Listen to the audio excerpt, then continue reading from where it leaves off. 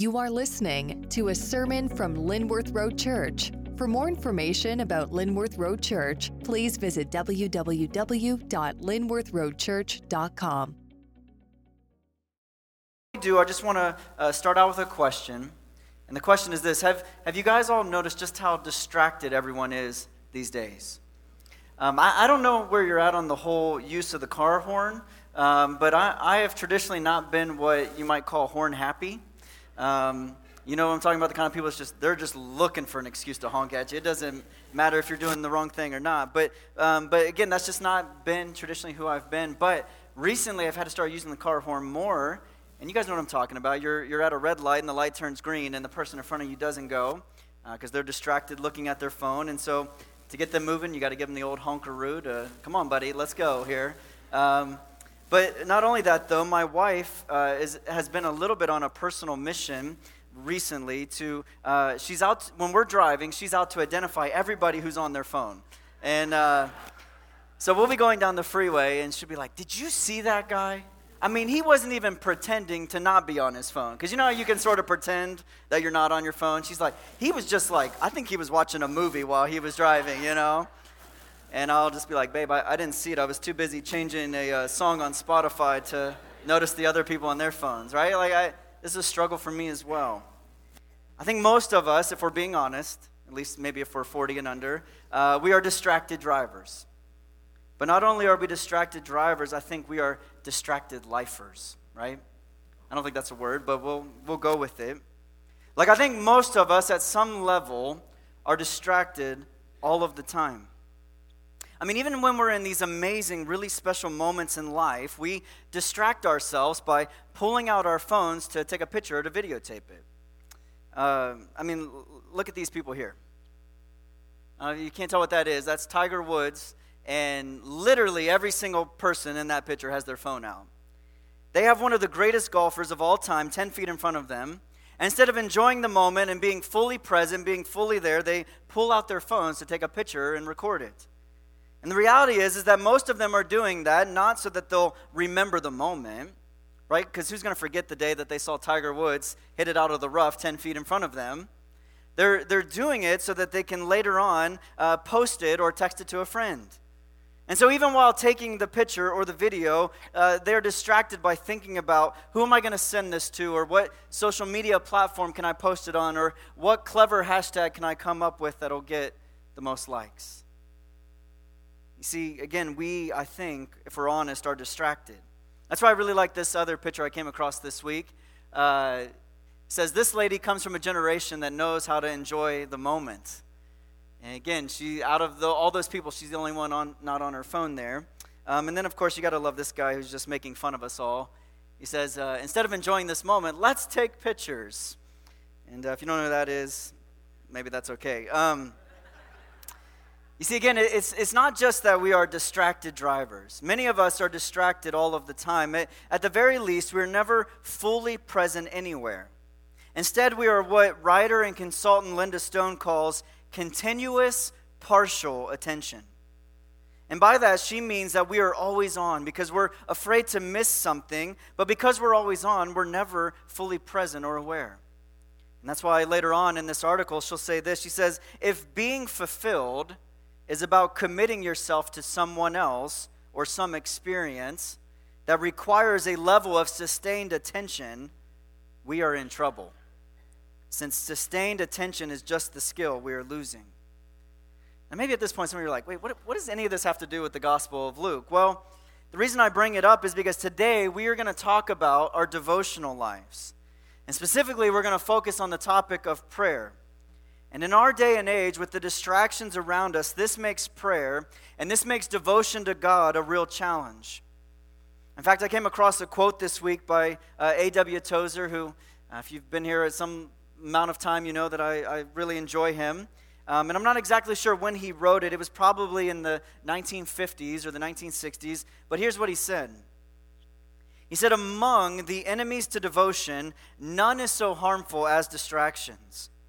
Whatever excites the curiosity, scatters the thoughts, disquiets the heart, absorbs the interest or shifts our life focus from the kingdom of God within us to the world around us, that is a distraction, and the world is full of them. Our science-based civilization has given us many benefits, but it has multiplied our distractions and so taken away far more than it has given. The remedy for distractions is the same now as it was in earlier and simpler times. That is to say, prayer, meditation, and cultivation of the inner life. The psalmist said, "Be still and know," and Christ told us to enter into our closets, shut the door, and pray unto the Father. It still works. Distractions must be conquered, or they will conquer us. So let us cultivate simplicity. Let us want fewer things. Let us walk in the Spirit. Let us fill our minds with the Word of God and our hearts with praise. And that way we can live in peace even in such a distraught world as this. Now we'll circle back around at the end of the message to this idea of distractions. But for now, let's go ahead and jump into our passage. If you have a Bible, go ahead and open up to Luke chapter 10. We'll be starting in verse 38. If you need to borrow a Bible this morning, you can use one of our pew Bibles. And the passage is found on page 969. Once you found it, go ahead and stand, and I'm going to read today's passage. So Luke 10, starting in verse 38. Now as they went on their way, Jesus entered a village, and a woman named Martha welcomed him into her house. And she had a sister called Mary who sat at the Lord's feet and listened to his teaching. But Martha was distracted with much serving. And she went up to him and said, "Lord, do you not care that my sister has left me to serve alone? Tell her then to help me." But the Lord answered her, "Martha, Martha, you are anxious and troubled about many things, but one thing is necessary. Mary has chosen the good portion which will not be taken away from her." Now Jesus was praying in a certain place, and when he had finished, one of his disciples said to him, "Lord, teach us to pray as John taught his disciples." And he said to them, "When you pray, say, 'Father, hallowed be your name. Your kingdom come. Give us each day our daily bread, and forgive us our sins, for we ourselves forgive everyone who is indebted to us. And lead us not into temptation.'" And he said to them, "Which one of you, if you have a friend who will go to him at midnight and say, 'Friend, lend me 3 loaves, for a friend of mine has arrived on a journey, and I have nothing to set before him?' And he will answer from within, 'Do not bother me. The door is now shut, and my children are with me in bed. I cannot get up and give you anything.' I tell you, though he will not get up and give him anything because he is a friend, yet because of his impudence he will arise and give him whatever he needs. And I tell you, ask, and it'll be given to you. Seek, and you will find. Knock, and it'll be open to you. For everyone who asks receives, and the one who seeks finds, and to the one who knocks it will be opened. What father among you, if his son asks for a fish, will instead of a fish give him a serpent? Or if he asks for an egg, will give him a scorpion? If you then, evil, know how to give good gifts to your children, how much more will the Heavenly Father give the Holy Spirit to those who ask him?" This is God's word. Let's pray. Father, will you just this morning enable us to have some sustained attention here? Lord, we acknowledge we live in a distracting world and a distracting culture. And oftentimes, Lord, we have given into that. Will you, by the power of the Spirit, help us today to hear from you? Lord, will you give us eyes to see and ears to hear and hearts to know your word? And I pray, Father, that all of us would leave here differently than we came in. That we would all leave looking more and more like your Son, Jesus. I ask that in his name. Amen. Amen. You can go ahead and take a seat. Our outline this morning will be very simply, I'll just be honest, it's about as classic of a preacher outline as you can get. And that's because our outline this morning is going to be, number 1, the priority of prayer. Number 2, the practice of prayer. And then finally, we'll look at the promise of prayer. And so starting with number 1, the priority of prayer, let's look again here at verse 38. Now as they went on their way, Jesus entered a village, and a woman named Martha welcomed him into her house. And she had a sister called Mary who sat at the Lord's feet and listened to his teaching. Okay, so here is Jesus. He is out and about, and he's traveling, and he's ministering to people. And here we're told by Luke that he has entered a certain village. Now, Luke leaves the village nameless, but he does tell us whose house that Jesus goes into. And because he tells us that Jesus went into Mary and Martha's house, we know from the Gospel of John that their house was in the village of Bethany. And so here is Jesus. He's in Bethany, which is just a few miles outside of Jerusalem. He's been welcomed into the house of Mary and Martha. And verse 39 tells us there that Mary is sitting at the Lord's feet, and she's listening to him. And so that's what's going on with Mary, but what is the other sister up to? What is going on with Martha? Well, look at verse 40. But Martha was distracted with much serving. And she went up and she said, Lord, do you not care that my sister has left me alone to serve alone? Tell her then to help me. And so here is Martha. She's hustling and she's bustling in the kitchen. She's trying to get a meal ready in order to serve Jesus and to serve his disciples. Meanwhile, her lazy, no good for nothing sister Mary is not doing anything. Now the text doesn't tell us who's older, but you know that Martha had to be the older sister, right? If you've ever had a Thanksgiving dinner, you know it's those youngest kids that are just, not helping wash dishes and all of that. And yet Martha seems to be sort of that typical type A oldest child who's always tattling on the younger ones, right? And so here she is, she's tattling on Mary to Jesus, and she's asking Jesus to step in and to rebuke her sister. And by the way that Martha asked the question, it's obvious that she expects Jesus to agree with her. She expects Jesus to step in and to do something about the situation. And so what happens? Look at verse 41. But the Lord answered her, Martha, Martha, you are anxious and troubled about many things, but one thing is necessary. Mary has chosen the good portion, which will not be taken from her. Now, when responding to her by saying, Martha, Martha, Jesus is actually here being quite gentle. In fact, according to one commentator, the repetition of a person's name in Semitic language was a term of endearment. Jesus was pleading with her, not scolding her as if she was some sort of rebel. Martha, Martha is Jesus' gesture of compassion and kindness to Martha and also to us. You see, what Jesus is doing here is he is trying to gently help Martha understand and to think through her priorities. You see, it's not that Martha was doing something bad. In fact, she was doing something really, really good. She was working hard. She was seeking to serve and love on Jesus and his disciples by being hospitable. And so again, the problem isn't that she's doing something bad. It's just that she's not doing the best thing or the most needed thing in that moment. You see, what I think Jesus is bringing to the surface is that her priorities are mixed up.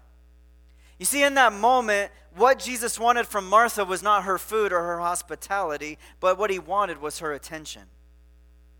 Jesus wanted Martha's devotion more than he wanted her food. You see, both sisters, by the very nature of being in the same house as Jesus, they are in his presence. But one sister gave Jesus, while being in his presence, her undivided attention, and the other one was distracted. You see, if you look at the footnote there in verse 42 of, if you have an ESV Bible or maybe some of the other English translations bring it out, what you see is that Jesus really just simplifies our priorities. And again, in the footnote, it says, few things are necessary. In fact, really, only one. And he says, Mary has discovered it, and I'm not going to take it away from her. Now, certainly, you could disagree with this, but I think Jesus, to a degree here, is using some hyperbole in regards to saying that only one thing is necessary. I mean, he himself will command his disciples to do all kinds of things that require work, that require action. And so, of course, there are other things in life that are necessary. But the point that he's trying to make is that in comparison to this one thing, it's really as if nothing else matters. I mean, it's a little bit like later on in the Gospel of Luke when Jesus says, if you want to be my disciple, you have to hate your father and your mother. Again, you have to understand there, Jesus isn't literally saying, I want you to hate your father and mother. But again, he's using hyperbole. He's using the literary device of hyperbole in order to make a point.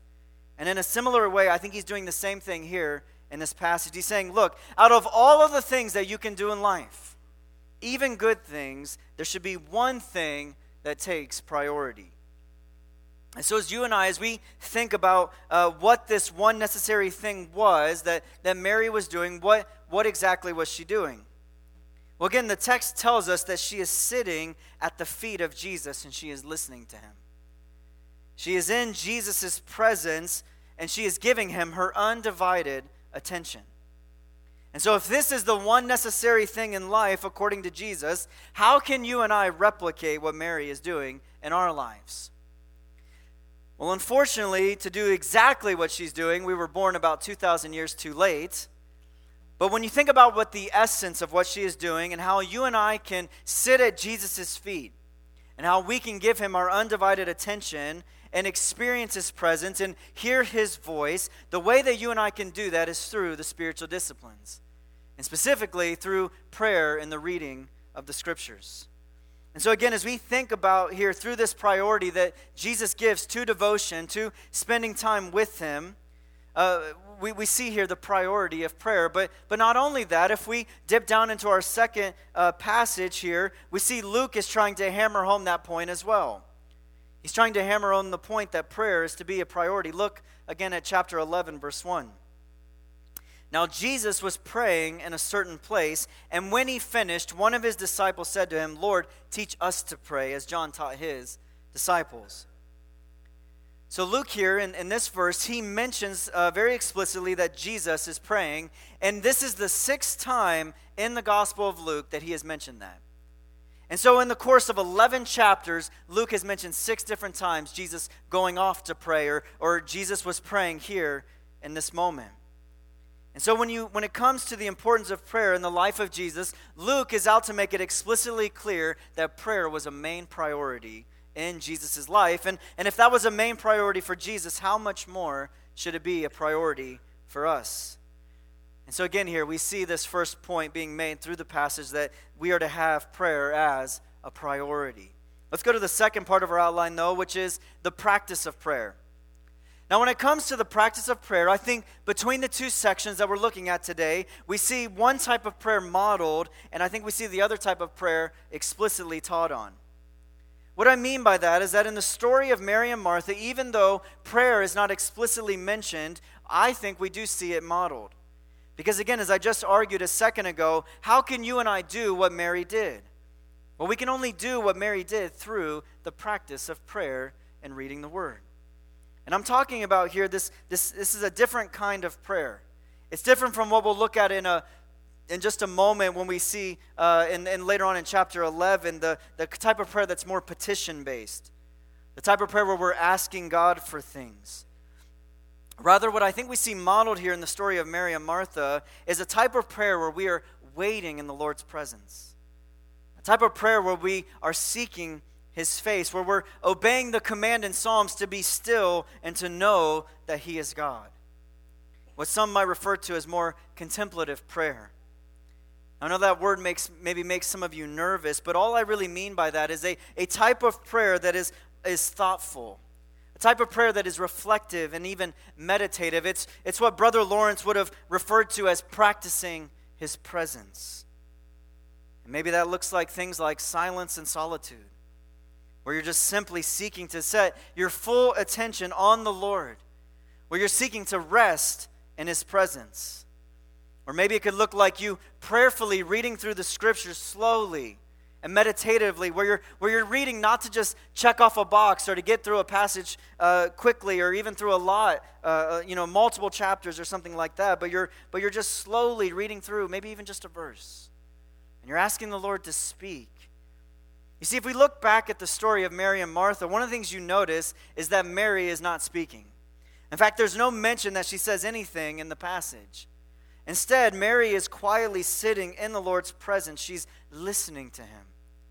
And maybe again you're thinking, yeah, but that's not prayer. That isn't what the story doesn't say that she's praying. Well, again, you're right, but I would say is that in 2019, apart from prayer, we can't do that. So again, that's why I would argue that what Mary is doing here is a model for us. And I think that this type of prayer has been somewhat of a new discovery for me over the last several years. You see, for a long time, the only category of prayer I understood or even practiced was really that of petitioning, where I was just simply asking God for things, the type of prayer where it's completely one-sided. I'm the only one talking. And I remember a real turning point for me was a few years ago. I was out on a prayer walk, and I was out in the woods. And I remember that particular day feeling really excited to be out in nature, to spend some time in silence and solitude. And yet, all of a sudden, it was like I realized, oh, wait, I've got to be really productive here. I've got to work through my big, long prayer list. I can't just enjoy being out in nature, being with the Lord. In other words, I thought that wasn't allowed. And I just remember in that moment, as I was feeling that and feeling somewhat disappointed, I heard what I think was maybe the Holy Spirit say, Nick, just enjoy the walk. Just enjoy my creation and enjoy the silence and the solitude. Why don't you just rest in my presence? Why don't you just be attentive to my voice? You see, up until that point, I didn't really have a category for this type of prayer, and yet I think deep down I longed for it. I just didn't know what it looked like, or maybe I was afraid I was going to, get off into something dangerous like Christian mysticism or New Age theology or something like that. And yet as I begin to read different books on the topic, as I begin to dig into church history and to pay attention to even what the scriptures say about this type of prayer, I begin to realize just what I was missing. And so now this type of prayer has become such a crucial part of my regular rhythm with the Lord. And again, sometimes it just looks like me sitting quietly before Him. It looks like me resting in His presence with my heart and my attention focused on Him. Other times, again, it looks like me just reading slowly. Instead of trying to get through multiple chapters of a book of the Bible, I maybe just will focus on a paragraph. Or maybe it looks like me journaling my thoughts before the Lord, my thoughts and my feelings, and just saying, Lord, I feel really anxious today. I feel really afraid, Lord. What is going on? Search my heart. Know my heart, Lord. And then I just sit back and I listen. And sometimes in those moments, I don't. It's just quiet, and other times the Lord will bring a passage of Scripture to mind. I was doing that earlier this week, and it was just like, Lord, I'm a little bit stressed out and anxious about this message. Lord, will you help me?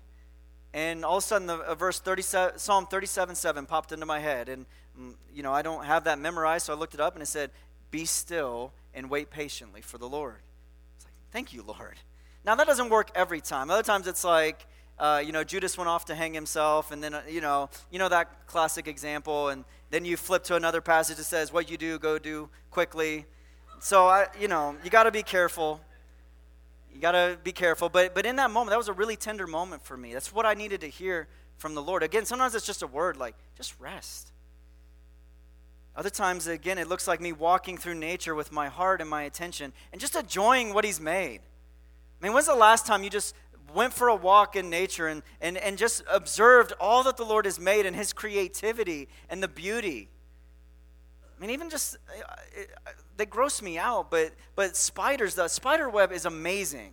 Have you ever taken the time just to focus in on one and see just the detail and all that's going on there? We'll just skip that word. Because here's what I know. I don't know how you're wired. I don't know the way that you are, but I know that for me, I am prone to be performance-driven. I'm prone to find my identity and my worth in what I do, not in who Jesus has made me to be.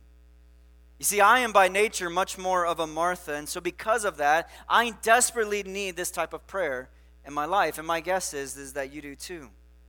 And so as we think about practicing prayer, I think we need to keep in mind that there really are kind of two categories or two types of prayer. And so this is the first kind, but let's move on now and look at the other type that maybe you're more familiar with. And so let's pick it up here in verse 2.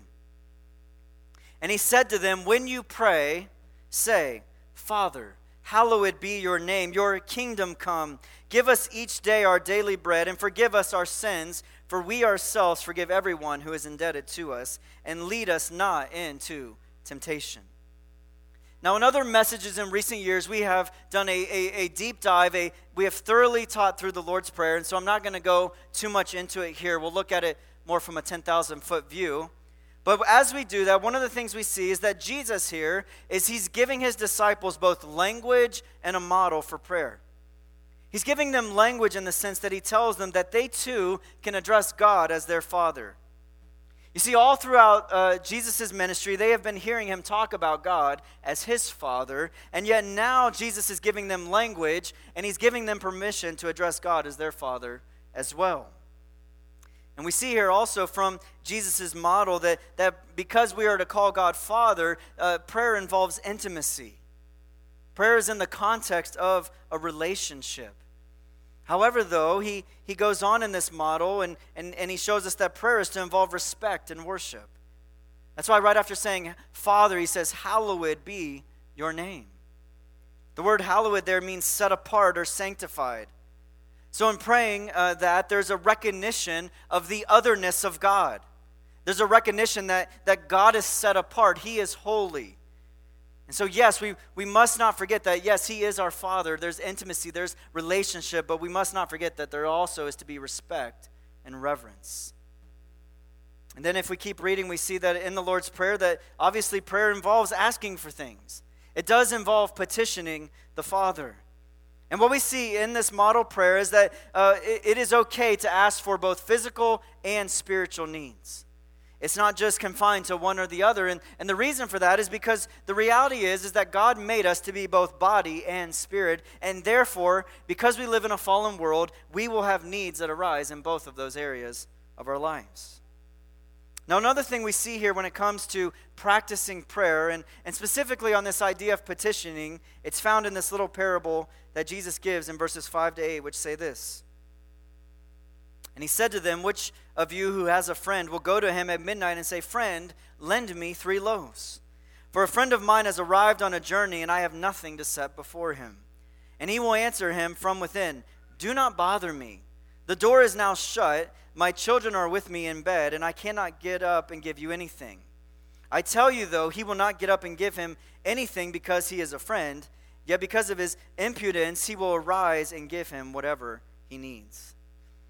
You see, what Jesus is teaching us in this little parable is that you and I should not be afraid to ask God for big things. We should not be afraid to pray with persistence and with boldness. The NIV actually translates verse 8 this way. He says, I tell you, even though he will not get up and give you bread because of friendship, yet because of your shameless audacity, he will surely get up and give you as much as you need. See, I think what Jesus is doing with this parable is he's inviting us to pray to the Father with shameless audacity. He's saying, I want you guys to be like the neighbor in the story. I want you just to go for it. You see, later on in the Bible, Jesus' brother James will say, You have not because you ask not. You see, I saw this principle illustrated recently with one of my kids. This principle of asking for things with shameless audacity. And the reason for that is because a few months ago, if you were here, I was teaching and I was talking about how we have this pet bunny rabbit named John, even though I can't really stand pets and would prefer not to have any. But either way, I am the proud owner of a black bunny named John. Now, if that wasn't enough, 2 weeks ago, we were out at my in-laws' farm doing some yard work. And in the process of that, some of my kids wandered off into one of the barns. And in doing so, they discovered a litter of barn kittens. Now, it's a long story, and I can't really get into it, but the bottom line is at the end of the night, my 6-year-old daughter, the one who asked for the bunny rabbit about 1.5 years ago, now I have her standing before me, and we're about to leave, and she is asking me if we can take this one particular kitten home with us.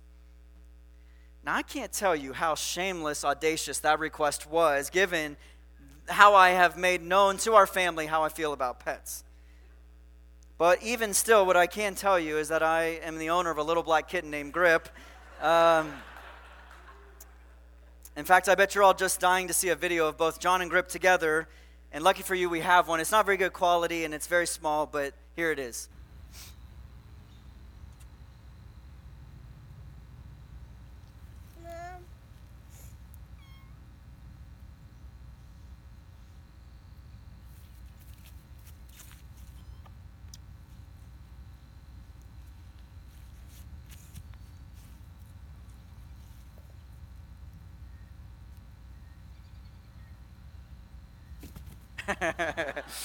I love how John just freaks out at the end. Now, just in case you're worried, they're not together all the time. That was like a one-time deal just because we thought it'd be cute. But anyway, the point of that was just to show, first off, that I'm a pushover when it comes to my daughters. But more than that, the point is I think Jesus here is encouraging us to pray the kinds of prayers that are bold and that are big. And to pray them with persistence. Because you never know when God in that moment might give you the thing you're asking for. And the reason that you and I can do this is because of this last part in our outline, and that is the promise of prayer. Look here again in verse 9. And I tell you, ask, and it'll be given to you. Seek, and you will find. Knock, and it will be opened to you. For everyone who asks receives, and the one who seeks finds, and the one who knocks, it will be opened. What father among you, if his son asks for a fish, will instead of a fish give him a serpent? Or if he asks for an egg, will give him a scorpion? If you then who are evil know how to give good gifts to your children, how much more will the Heavenly Father give the Holy Spirit to those who ask Him? See, the reason that you and I can and should pray with boldness and with persistence is because of the promise we see here, which tells us that God will listen to our prayers. That when you and I ask, we should expect to receive. When we seek, we will find. When we knock, the door will be opened. And if that wasn't enough, Jesus goes on to insult all of us earthly fathers by saying, look, if you earthly evil fathers know how to give good gifts to your kids, if that's true, how much more should we expect the Heavenly Father to hear our prayers and to answer them? Again, Jesus here is inviting us to pray with boldness. He's inviting us to pray with expectation, and He's promising and assuring us that when we pray, there is a Heavenly Father who hears our prayers and who will respond. Now, in saying that, I don't think that Jesus is teaching that we will get everything that we pray for, right?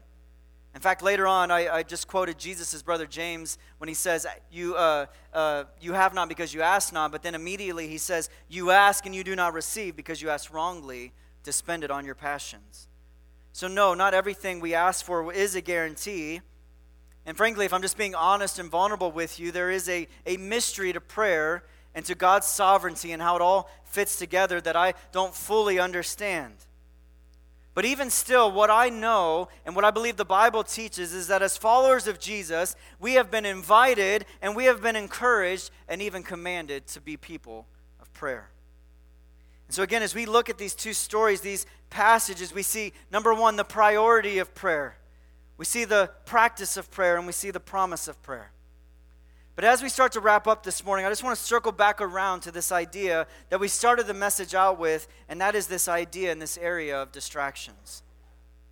Again, if we go back to that Tozer quote, he argued that among the enemies of devotion to Jesus, none is so harmful as distractions. And again, Tozer's writing that in the 1950s or 60s, and he's complaining about the science-based civilization we're living in and how it has multiplied distractions. 1950s, 60s. I think if poor Tozer was alive in 2019, he would just drop dead, right? If Tozer was living in the era of the iPhone and Netflix and YouTube and Fortnite and all of these things, I think he might give up. If he described the world that he lived in and his culture as being full of distractions, then the world that you and I find ourselves in today is even more so. Even recently I was watching an old movie with my wife. We like old movies. It was a movie from the 1930s, I think, and there was this one particular scene where everyone was, it was kind of a crowded room. They were either in a restaurant or a nightclub or something like that, and everyone's just talking and enjoying one another. And in that moment, it sort of hit me, and I leaned over to my wife and I said, you know what's crazy about this scene? What's crazy is that nobody's on their phone. Like everybody is like fully present and they're just enjoying, and nobody is thinking about anything else about other than what's going on in that room. And it was just this weird moment where it sort of produced a longing to go back to sort of a pre-smartphone era. And yet, I began to think of like, where could I move with my family where this is possible? And as I thought about it, even, you think about Africa, Latin America, Central America, like it's everywhere. And so I don't think we're going to escape it. And so I think we need to there's a level to which we need to figure out how to navigate and how to, as best as we can, create space and to create moments with the Lord where we are distraction free, where we can give him, like Mary, our undivided attention. See, I think we need to be intentional about creating space and having moments like this every day. And I know depending on what stage of life you're in, it might look differently than others. I know if you have little kids or if you're just sort of at the height of your career, it's going to maybe look differently. But either way, I think you and I need to create space where every day we are setting our heart and our affections and our attention on the Lord. And again, maybe the time of it will depend on all that's going on, and maybe it'll all be in the morning, or maybe it'll be at night, or really what would maybe be better is to have multiple times throughout your day where you're just stopping, where you're pausing, where you're maybe turning the phone off, or you're just pushing away from your desk, or whatever it is, and you're just, again, seeking to set your heart and your attention on him. You see, I don't know what it's going to look like in your life, but what I do know is that Jesus told us that few things are necessary, and actually only one. And so if that's true, are you and I, are we doing that one necessary thing consistently? Is prayer a priority in your life? And so as we close here, I just want to lead us through a series of questions to help us self-evaluate about where we're at on this. And the first question I want to ask you is this: what are the distractions in your life that are pulling you away from Jesus?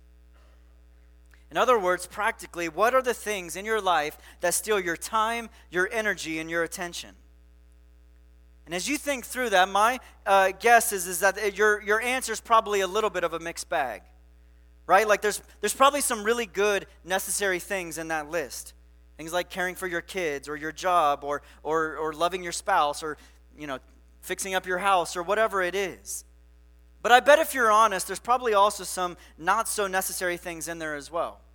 Or at the very least, I should say some things that time-wise and attention-wise are out of balance with your devotion to the Lord. I mean, can we just be frank, brothers? How much sports in a given week is necessary for you to watch? I mean, I know it's football season and it's only, 14 weeks long or whatever it is, but seriously, 3 or 4 games a week, that is a lot of time. Or maybe, for others of us who maybe aren't into sports, what about how often are you checking your phone? I know I'm picking on the phone, but guys, let's be honest, that is a big deal. Like that has totally changed our culture and the way that we do life. And I think we have to be honest with, whether it's social media or shopping, on Poshmark or Etsy or Amazon, whatever it is, there's a lot of time and attention being stolen. Again, and here's the thing. Those things aren't bad. Most of them aren't bad. They're not necessarily evil. But the reality is that they are distractions. They steal time, energy, and attention away from the Lord. What about this question? Do you consistently have moments where you give the Lord your undivided attention? Do you in your life right now have regular practices, regular rhythms and habits where you are setting aside time to give the Lord your undivided attention? And maybe you're thinking, well, yeah, I do. Every day I have a little devotional, a little quiet time. And even to that, I would just say this. Yeah, that's good. But even during those times, are you being fully present to the Lord? You see, one of the things I've realized in the last several years is that, and maybe you can relate to this, is that so often, even when I'm spending time with the Lord, my mind and my thoughts are somewhere else. And particularly my mind and my thoughts, like this is just true in life all day long, my thoughts and my mind are either stuck in past or in future thinking. And what I mean by that is that so often in my life, I may be physically present, but I am mentally and I'm emotionally somewhere else. You see, so many of us, our minds are either taken up with either worries about past events or they're taken up with worries about future things.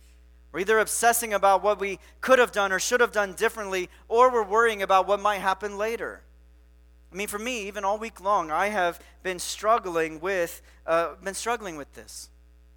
Whether it's been in conversations with my wife, or in meetings at work, or at my kids' soccer games, or whatever it is, I have basically all week long been living in the anxiety of this moment right here, this moment of speaking to you.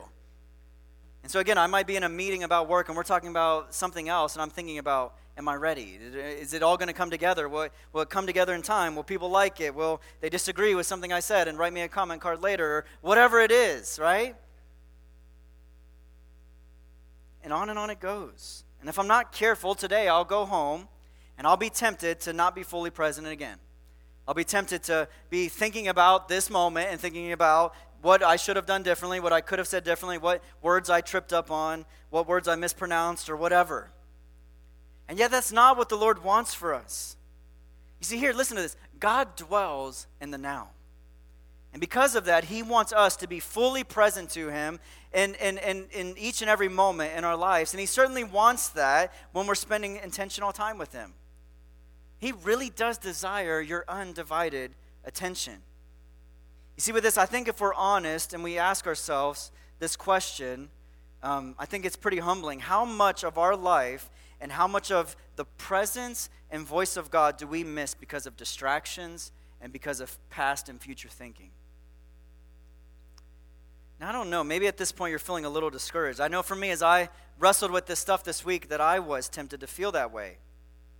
I even, in my journal, wrote, as I felt like the Lord brought Psalm 37:7 to my mind about be still and to wait patiently for the Lord. I wrote in my journal, Lord, I stink at this. I am not good at waiting. I am not good at being still. Will you help me, Lord? And in that moment, as I just, again, have been wrestling with this passage all week, what I think Jesus wants to say to me and what I think maybe he wants to say to you this morning is what Jesus said in verse 13. He said, if you then are evil, know how to give good gifts to your children, how much more will the Heavenly Father give the Holy Spirit to those who ask him? You see, here's what I want you to hear this morning. We serve a how much more kind of a God. We serve a generous God, a God who loves to give us good gifts. And the greatest gift that God can give us is himself. And the way that he does that is through giving us the Holy Spirit. You see, we could end this time this morning by just beating ourselves up, and I could try to lay the guilt on real thick and make you feel bad and make you, cancel your cell phone plan and get a flip phone and all of that. But instead of that, let's just ask God, the Father, to pour out his Spirit on us, to revive our hearts, to awaken us to the reality of who he is. You see, because here's what I know. Ultimately, the iPhone and Netflix are not the problem. Ultimately, our heart, which desires those things, desires those distractions over and above Jesus, that is the problem. And so because of that, as we close, I'm just going to pray. I'm going to ask the Father to pour out his Spirit, to, like David prayed in Psalm 51, that God would create a clean heart in us, that he would renew a steadfast spirit within us, that he would renew to us the joy of our salvation. You see, if you look at Revelation 2, the letter to the church of Ephesus, Jesus commends them for all of these good works that they're doing, these good necessary things that they're doing. But then he rebukes them. He says, but you have forgotten, you have forsaken your first love. And maybe some of us are in that place today where we need Jesus to renew, by the power of the Holy Spirit, our first love and our devotion to him. Let's pray.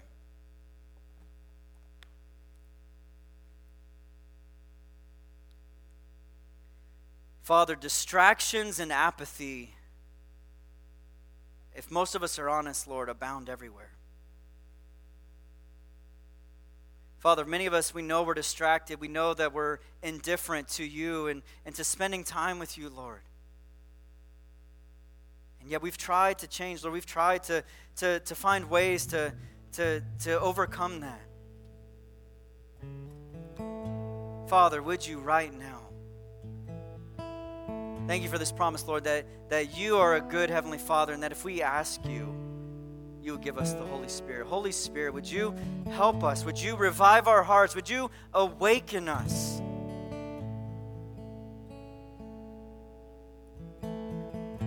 Lord, would you help us to have eyes and hearts for you? Lord, would you renew to us our first love? We ask this in Jesus' name.